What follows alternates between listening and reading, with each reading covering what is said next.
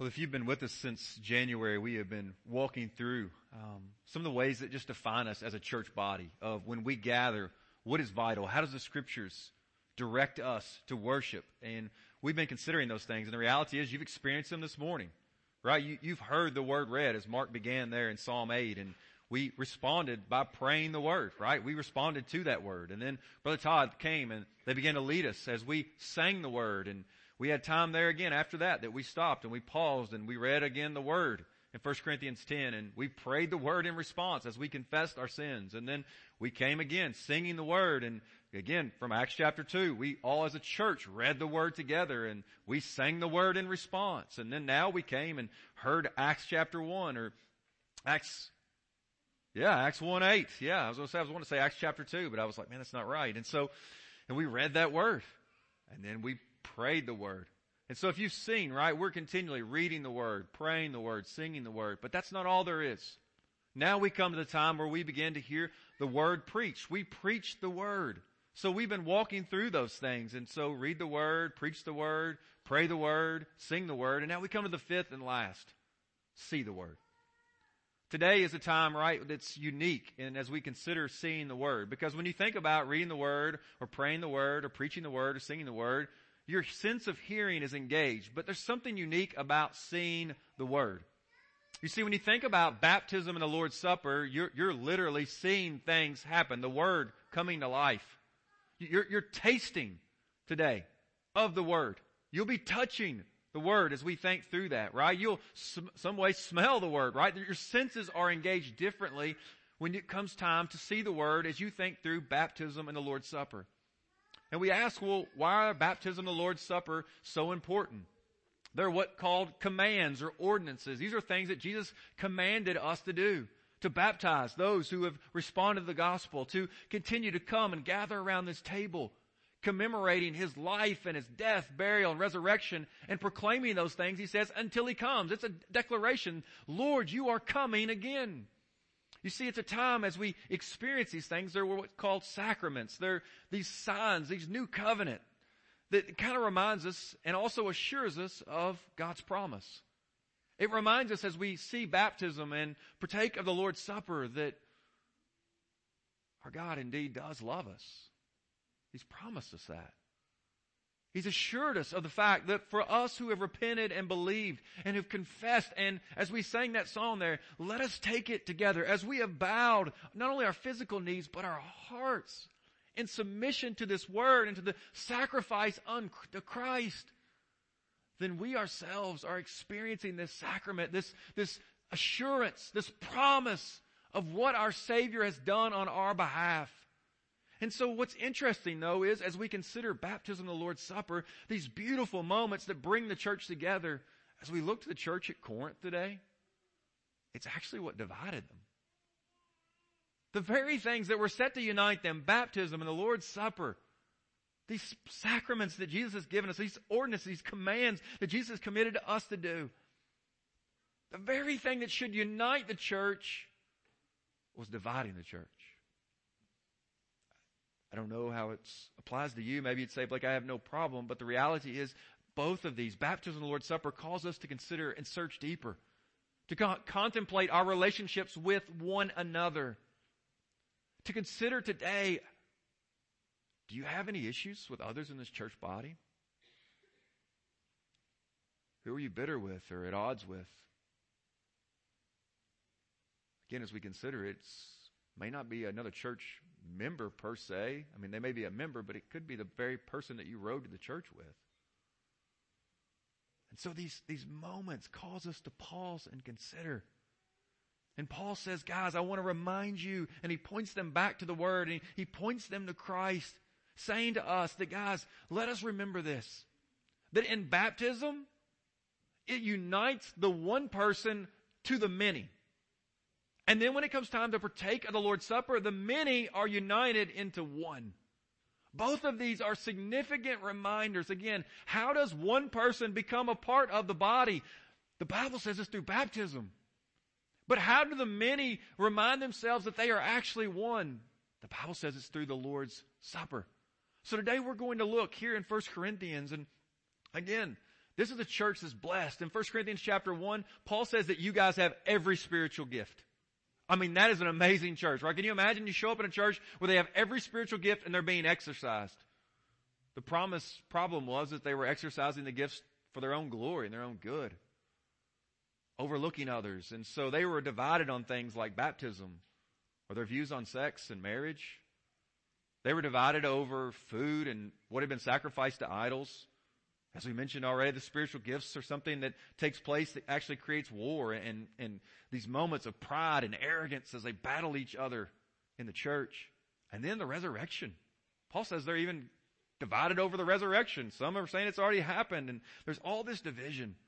And Paul compels them, guys, listen, you're missing the heart of what God has called you to do. It's really simply love God, love people. They were failing to love their neighbor as themselves. They were a gifted church, but they were a self-centered church. A church that was prideful and arrogant. And so Paul, guess what? Calls them back to the gospel, back to the word. And two of the ways he does that is by looking at baptism and the Lord's Supper. So let's begin there. Looking now at baptism. In baptism, you, the one, are united with the many. In baptism, you, one, right? You're an individual. But you come forward, and this is how you are ushered into the church, that you are united with the many. Let's look, beginning in 1 Corinthians chapter 12, verses 12 through 14. He says, "For just as the body is one and has many members, and all the members of the body, though many, are one body, so it is with Christ. For in one Spirit we were all baptized into one body, Jews or Greeks, slave or free, and all were made to drink of one Spirit. For the body does not consist of one member, but of many." So Paul is in the midst of a larger section of chapters 11 through 14. He's talking to them about their church gathering. He says, when you guys come together as a church, he says, actually it's not for the better, but for the worse. And the reason is because they've been divided on all these different components of worship and all the things that are happening. And one of those was about baptism and the Lord's Supper. In 1 Corinthians 11, he talks with them about how they come together. And he says, listen, there's rich people in the church, and they come together, and they're eating all the food, and they've got all this, they're actually getting drunk. And then there's the poor that are in the church. They don't have that. And so there's this big chasm that's being divided. And he says, my table is what should unite you, but instead it's dividing you. And so Paul is writing in the midst of this, compelling them, urging them, reminding them, brothers and sisters, let us not forget that what unites us is greater than anything that divides us. That's a word for the church today, right? That what unites us in this place is greater than anything that divides us. Despite your view on masks or mandates, despite your view on politics, I want to remind and urge us all, beloved, what unites us is this word and the gospel of our Lord and Savior Jesus Christ. Look around. You're amongst family. Today, this is the body of Christ who is gathered. And so Paul urges them and he compels them, beloved, don't forget that we, although are many, we are one. But again, Paul already back in 1 Corinthians chapter 1, if you look there for a moment, he's discussing with them about this division. Listen to what he says. Paul has heard a report in verse 11. He says, it's reported to me by Chloe's people that there is quarreling among you. You guys are fighting, you're arguing, you're mad at each other. My brothers, what I mean is that each one of you says, I follow Paul, or I follow Apollos, or I follow Cephas, which is another name for Peter, or I follow Christ. And Paul is perplexed. He says, is Christ divided? Was Paul crucified for you? Or were you baptized into the name of Paul? He says, I thank God that I baptized none of you except for Crispus and Gaius. And then he recounts a few others that maybe he baptized. But he says, guys, I want you to realize that you're arguing in the church about who's most important based upon who baptized you or who you're following. He says, no, guys, baptism was created to unite us. It's to bring the one to the many. And so Paul, again, back here in 1 Corinthians 12, that's what he's talking about. He says again in verse 12 of 1 Corinthians 12, for just as the body is one and has many members, again, he's saying, guys, this body is one. So how does someone become a part of this? Well, he says, guys, I want you to know that it's like our physical bodies. Right? Consider about your physical body today. You have arms and hands, you have feet and toes, and you have noses or nose, right? Noses, not noses. You have eyes and nose, right? Ears. You have all these things, but guess what?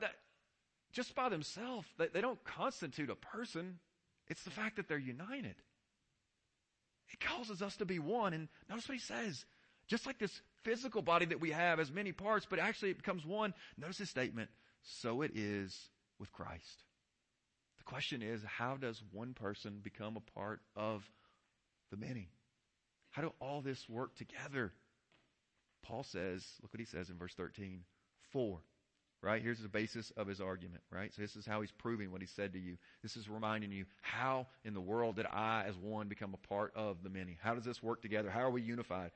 He says, for in one Spirit we were all baptized into one body, Jews or Greeks, slaves or free, and all were made to drink of one Spirit. So Paul here again ushers in this idea of one Spirit, and he says that it took place, right, as we were all baptized again. So we had that statement there of being baptized into one body, and that we were made to drink. All of us were made to drink of one Spirit. What's Paul talking about? Well, he's talking about the baptism of the Holy Spirit, most likely. Right? And so Paul is saying to them, right, he's talking about this moment of conversion. He's saying at the moment of conversion, I want you to know that you were baptized into one body. There was something happening supernaturally that took place at your moment of conversion. It is a work of God's Holy Spirit, this one Spirit. It's as if you took and you drank of it, right? I mean, God is coming to indwell you. It's just as we read in Acts chapter 2 earlier, verse 38. Right, the people are cut to the heart. They cry out, what must we do to be saved? Verse 37. And Peter responds, repent and be baptized, every one of you, in the name of Jesus Christ for the forgiveness of your sins. And you will receive what? The gift of the Holy Spirit. Right? It's just this reminder of how do we receive the Spirit. And Paul, later in Romans chapter 8, verse 9, he says clearly, he says, I want you to know, brothers and sisters, that if you do not have the Holy Spirit, you are not in Christ. It's clear. Paul says, listen, I want to be very direct with you. If the Holy Spirit does not indwell you, you are not a part of the body of Christ. Romans 8 and 9. And so Paul here now in 1 Corinthians chapter 12 is talking about baptism of the Holy Spirit. And he's saying, listen, I want you to know that there's a connection to the baptism of the Holy Spirit, this invisible act, with the visible act of baptism. And the point is that when someone comes forward and they're baptized, it's a visible action. What? That declares what? That someone's experienced the invisible action of being baptized with the Holy Spirit. Why? Because we can't see, right? The Holy Spirit coming and descending upon that person. But man, what we can see is that person coming forward and being baptized. That they're making the testimony of, hey, listen, I've done what Peter called us to do. I've repented. Turning away from what I delighted in and what I enjoyed, and now my joy and treasure is in Christ. All my hope is in Him. Literally, as we sing again, looking to the rising sun, singing those words, oh Lord, have mercy on me. As I was singing those words, I was hearing that man call out, Jesus, Son of David, have mercy on me. Jesus, Son of David. That's a declaration of the heart. But baptism is this moment, again, this of the Holy Spirit is an invisible act, but it's the believer who comes forward being baptized that now this visible act is taking place. As Pastor Bobby Jameson says, that baptism acts like our passport. Right? It affirms the fact that we are actually members, that we are those who are citizens of the United States of America, I assume for all those in this room. And so in the same way, right, our baptism is our stamp saying that I become a member of a new kingdom. In fact, as you think about those who are not naturally born citizens, they come in and they have to take tests and affirm different things. And then there's this swearing in ceremony. Baptism in some way is that, right? It's this moment when we come forward and we're making a declaration saying, I'm now a part of a new kingdom. And praise God, it wasn't anything I did. I didn't earn or deserve to be a part of this kingdom. The kingdom that is coming, where there's no more death or mourning or crying or pain, everything like that is all passed away. That's the kingdom that's coming. And the good news is that none of us are good enough to earn or deserve that on our own. It is simply a work of the grace and the mercy of our God. That's the kingdom, beloved. And baptism is your passport to that kingdom. Your baptism is your swearing in ceremony, so to speak. But listen, As you consider again as someone coming forward to get their their passport or their swearing in ceremony, the reminder is that not simply is that person acting, but the United States of America is acting and affirming, saying, hey, you've come forward now. You're agreeing to these certain things. You've gone through and affirmed you understand these things. We're now stamping you as a citizen of the United States of America. In the same way, as someone comes forward making that good confession, following Christ in His death, burial, and resurrection, which baptism represents, then the church, you are making an affirmation. Brother or sister, I hear your testimony. And based upon the truth of the gospel, we believe that you are now one of us. It's a major moment as we think through that, right? I mean, listen, baptism it's when someone is baptized in our church, the church is affirming that this person's faith is genuine to the best of our understanding and knowledge. I mean, isn't baptism and this, as we're talking about, what Jesus commissioned us to do? I mean, in Matthew chapter 28, verse 18, Jesus says, all authority in heaven and earth has been given to me. Therefore, go and make disciples.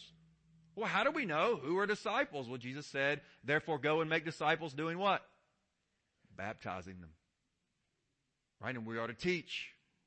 But baptism is this marker to say that those who have heard this gospel and what we're proclaiming about the death, burial, and resurrection of Christ and our sinfulness and God's holiness and these truths, that we can never save or rescue ourselves, that we are in danger of the judgment and wrath of God that is to come upon the world. But we can be saved by no action of our own, but trusting in His perfect life in our place, His substitutionary death, suffering God's judgment for us. Those who hear this gospel and believe on it, Jesus says that they are to be baptized and welcomed into the family of God. Consider for a moment what happens here at someone's baptism. First, realize that it happens usually on Sunday morning. Why? Because that's when the church is gathered. Right? We don't perform like, hey, private baptism on a Tuesday night or Thursday morning or whatever. Why? Because we realize that there's something happening corporately that takes place. This isn't just your individual special event. No, yes, you're acting, but guess what? We are all acting in this. We're all a part of your baptism. Affirming and saying, brother, sister, we welcome you. Then consider this. There's typically a brief testimony that person shares about what their life was like before and what brought them to that place of repentance and faith in Christ and now how their life has looked differently. Followed up, guess what? The body of Christ hearing their testimony, and people then begin to encourage them and give them words of encouragement, or scriptures are being shared, or just impelling them, stay faithful, keep trusting in Christ. After this, the person then is baptized in the name of the Father, the Son, and the Holy Spirit. They're buried with Christ and raised to walk in the newness of life. And as they come up out of the water, the church begins to applaud and clap and celebrate. Why? We're saying, brother, sister, welcome to the family. We are glad that you are here. Praise God that your soul has been redeemed. And then, right, one of the pastors will come forward and ask us to extend our hand out and say, listen, join us. We're going to now pray over this new brother or sister in Christ. And we spend a few moments just praying over them, asking God to lead and guide them. And then in the service, what do? We bring them forward. And we invite you to come. And guess what you do? You stay after. You don't run off to lunch. And even though it may put you further back in line, you realize that something's more important than lunch. And so you stay after and you come forward and you shake their hand or give them a hug and say, brother, sister, welcome home. Welcome to the family. I'm going to be praying for you. I'm glad that you're here. I'm going to compel you to keep staying faithful to the gospel. You see, all these things are unfolding in this moment. Baptism is this time when the one becomes a part of the many. Do you see how it should unite us? How it should cause us all to celebrate? But it's a reminder, too, as a church, this is why we celebrate believers' baptism. Why? Because only a believer can repent and believe.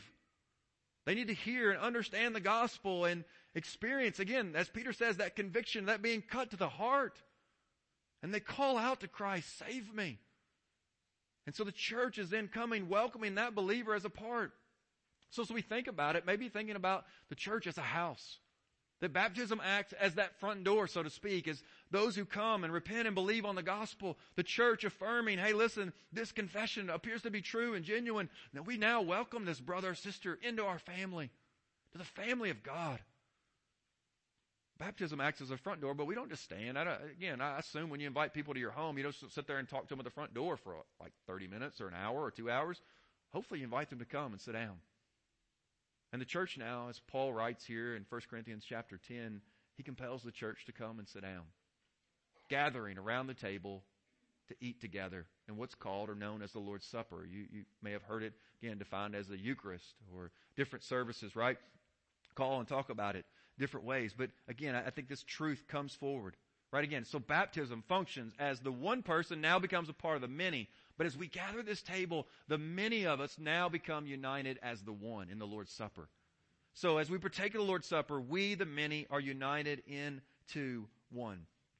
It's in 1 Corinthians chapter 10, as we rewind back, right? And earlier in our time of confession and repentance, we discussed Paul's words here, reminding them of all the things that had happened in the past. And then he begins to unite them or compel them to remember what Christ has done on their behalf. If we walk further in 1 Corinthians 11, right, you would hear Paul talking more about the Lord's Supper. But again, he's saying, guys, I want you to know that there's something happens that's special in this moment. As we partake, as you see the Word, right, as you feel it in your hand, as you raise it and taste it with your mouth, or you smell it, as you digest it, it's happening, something unique of seeing the Word. And so listen to verse 16 of 1 Corinthians chapter 10, as we see the Word through the Lord's Supper. The cup of blessing that we bless, is it not a participation in the blood of Christ? The bread that we break, is it not a participation in the body of Christ? So there's something that happens in the Lord's Supper that's unique. And Paul says it's actually a participation in the blood and in the body of Christ. It's as you take of that cup and that bread, you are making a declaration to your own soul, this is my only hope of righteousness. This is it. This is what is my sanctification. This is my only plea before God. It is not my good works. I want to be really clear. As we come forward today to partake of the Lord's Supper, it is not a declaration about our own good works, but about His good work. It is our hope in righteousness. Now, consider this. As you partake of the Lord's Supper today, contemplate this. As you'll look to your left and your right, and you'll see other brothers and sisters raising that cup to their lips, you're going to see some godly saints in this place who have lived faithful for a long time. And their declaration unto you in that moment is, brother or sister, I want you to know that my only hope in life and death is the blood and sacrifice of Jesus Christ on my behalf. And then you're going to look to your left and your right, and you're going to see another brother or sister who's maybe weak and stumbling and struggling at this moment, but praise God, they are still a saint of God. Listen to that. Saints aren't the special holy people in this congregation. No, all those who have been bought by the blood of Jesus Christ, the Word of God says they're saints. So that brother or sister next to you, yes, there may be moments in weakness as compared to maybe as we think about those who have longed well and long with the Lord. But as they partake of that cup, and as we look left and right, it says to us, the ground is indeed level at the cross. Brother or sister, we both are hoping and trusting not in our own works, but in His work on our behalf. Do you see how it unites the church? It compels us. It keeps us humble. It keeps us hopeful. It causes rejoicing. It's a participation in the blood of Christ, in the body of Christ. And it reminds us what unifies us. It is the work of Christ on our behalf. So Paul says, listen, as we get right vertically, right with the Lord, then guess what, guys? We should be getting right with one another. That's what he says, verse 17. Because there is one bread. And here's Paul's main point. We who are many are one body, for we all partake of the one bread. So Paul says, listen, the main point is this. We who are many are one body. And the reason why is, he says two different things again, but it's basically the same thing, but he says it twice. One, he says, because there is one bread. And then he says, here's the reason, we all partake of the one bread. He's saying, guys, it's the oneness of what happens here that reminds us that though we are many, we are actually one. It's what unites us. No, let's be really clear, lest we press this too far. It's Christ who unites us. It's Christ. Christ is the one who unites us, right? Who brings that together. So we shouldn't think today, well, dude, we got like these individual packets, bro. Like I thought we were supposed to be eating like a one bread, one cup like that. It doesn't seem to be working. No, it's Christ, right? That moment, but it's symbolic, representing the oneness. So as we all share again in the bread and as we all in unity, right, partake of that cup, It is a reminder of our oneness, of the one or the many becoming one. And that's what Paul says. We who are many are one body. And so as we partake of the Lord's Supper, it's a time that should humble us, unite us as a church. And so Paul is just compelling that. But it's also, guys, as we partake of the Lord's Supper, it's a dividing line between us and the world. It's a declaration that what we do inside this place is a declaration of our unity to Christ. Right? We won't walk into the restaurant today and say, hey, everybody, let's take the Lord's Supper. No, it's not. It happens in this place. There's something significant and unique about the local church that is gathered together, who is covenanted together, who is holding fast to the Scriptures together. It is in this place with these brothers and sisters who God has brought in here together to be a family that we partake of this table together.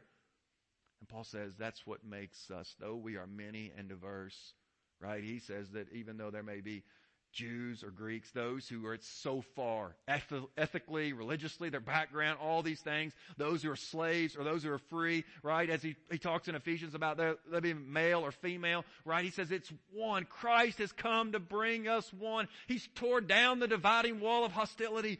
God has brought us together as one. And as we partake of the Lord's Supper, that's our declaration. This week, as I was studying and reading, I came across a good analogy I thought was helpful. We think about the Lord's Supper in some ways maybe like an air filter, right? Consider the filter, right? Whether it's in your car or you think about your HVAC at home. The reality is that filter is designed to do something. It's designed to catch pollen or bugs or muck or whatever comes through there. Why? So then you have clean air to breathe in your car, your home. But the reality is, over time, you should change them. You should, okay? I'm not very good at those things, but I'm just telling you, you should. So if you haven't done it, this is your public service announcement, right? You need to check it. But the point is, right, the Lord's Supper acts in a way to say to us as we come together regularly that the muck of division, the muck of bitterness and disgruntledness with that person or that one, or the looking down on our noses at that person there that's not, or that person who feels just unworthy to even be a part of the body. No, the Lord's Supper says, come! Let's gather together. We who are many are one because of our Lord and Savior's death in our place, His burial, and praise God, His glorious resurrection, His ascension back to the Father, and one day soon, the trumpet shall sound. The voice and the shout of the archangel and the Lord Himself will come down out of the clouds to gather His body back home. And this table, Paul says that as long as you eat this bread and drink this cup, you are making that proclamation.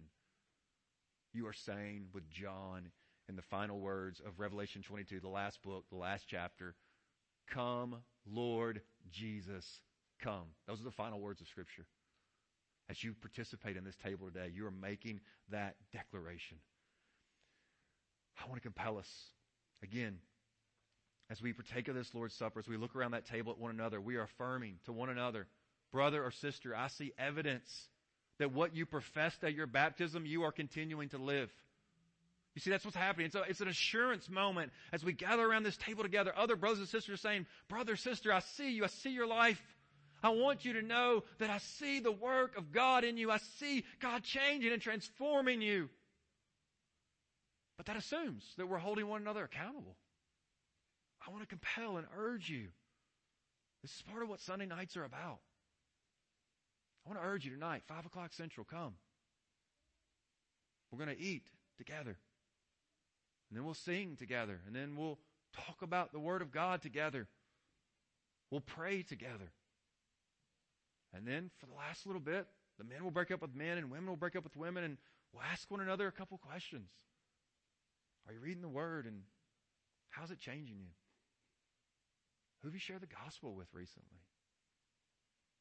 Brother, sister, is there any area of maybe sin in your life that you just need to confess or acknowledge, or maybe you need accountability? And guess what? That it may not happen the first week or the first several weeks. We get that. But our hope and prayer is that over time you grow to realize that, hey, as I hear that brother or sister confess, I realize that I may have things I need to confess to. I need accountability in my own life. Over time, that relationship begins to build. But beloved, this table assumes that we're doing those things. This table assumes that we're practicing church discipline, where we're holding one another accountable to the Scriptures. That doesn't mean that only perfect people come to the table. No. But church discipline is a way in which the church comes together and say, this brother or sister, after much prayer, after much pleading, they are refusing to repent. They're refusing to give up that way of life and treasure that. And so, brother or sister, we are so concerned for your soul that we are saying now, listen, come into this table. This is a holy matter. If we're not doing that, brothers and sisters, then we are failing to provide the assurance that one another needs and the warning that others need. So might we just take this first step? That as the Lord's Supper becomes, we're going to do a better job of communicating that with you all. You heard that in the one call this week. But let it be a time in which it urges your soul to seek out those whom with you are bitter in this body. And that would extend to other believers, but specifically let's start here in this church. If you are bitter with one another, you need to seek the Lord, asking you to help you forgive that person. So we talk with our boys often, Proverbs 19:11, it's the one's glory to overlook an offense. But there may be things that, guess what? They just require a conversation. That you need to talk with another brother or sister to seek out that reconciliation. I want to urge you. This table compels us to examine our relationship not only with God, but one another. I want to urge you to seek out that reconciliation. You see, baptism, it unites the one to the many, and this table, the Lord's Supper, unites the many as one. To the unbeliever here tonight, or this morning, maybe it feels like tonight, I want to urge you, as you consider baptism and the Lord's Supper, things that you have not yet participated in, I want to just remind you of why we participate. We participate in baptism not because, again, of any good work of our own, but because of His good work on our behalf. You see that we are being buried. Why? Because we know that we could never live the righteous life that God requires. So we are buried just as Christ, our Savior, was buried, but we are raised in His power and in His forgiveness and His love and His redemption. It is a moment of hope and joy. As you look around this morning, unbeliever, and you see others here who are going to partake of the Lord's Supper, it is a declaration to God, but also unto you, that they are not trusting in their own goodness to get them into God's presence. No, they are trusting in the perfect sacrifice of Christ. So that means that this morning there will be those who are sons and daughters, our grandsons and granddaughters, our friends, our neighbors who may gather around us here who have not yet repented and believed. But your declaration this morning as you raise that bread or that cup to your lips is a call to them. Bow your heart and life and treasure Christ and experience the joy of being forgiven and at peace with God. What a moment of hope. Beloved, we've heard that we are to read the Word, we are to pray the Word, we are to sing the Word, we are to preach the Word, but we are also to see the Word, and we do that through baptism and the Lord's Supper. Would you pray with me? Father, I thank you for today and the power of your word, the truth of it. God, thank you for what baptism and the Lord's Supper represents. That we don't have to treasure any good work of our own, but what Christ has done on our behalf. Thank you, Jesus, for living a life that we could never live. Thank you, Jesus, for dying the death that we deserve to die. Thank you, Jesus, for being raised, guaranteeing that we can be forgiven, that we one day will be raised too. Thank you, Jesus, for pouring out the Holy Spirit on those who repent and believe, that we could be filled with your Spirit and live a newness of life. Thank you, Jesus, because you alone have made peace with God for us. Now, Lord, let the church celebrate humbly but joyfully baptism and the Lord's Supper, Lord. I pray that by your Spirit you will strengthen us to do that. We pray this in Jesus' name, Lord. Amen.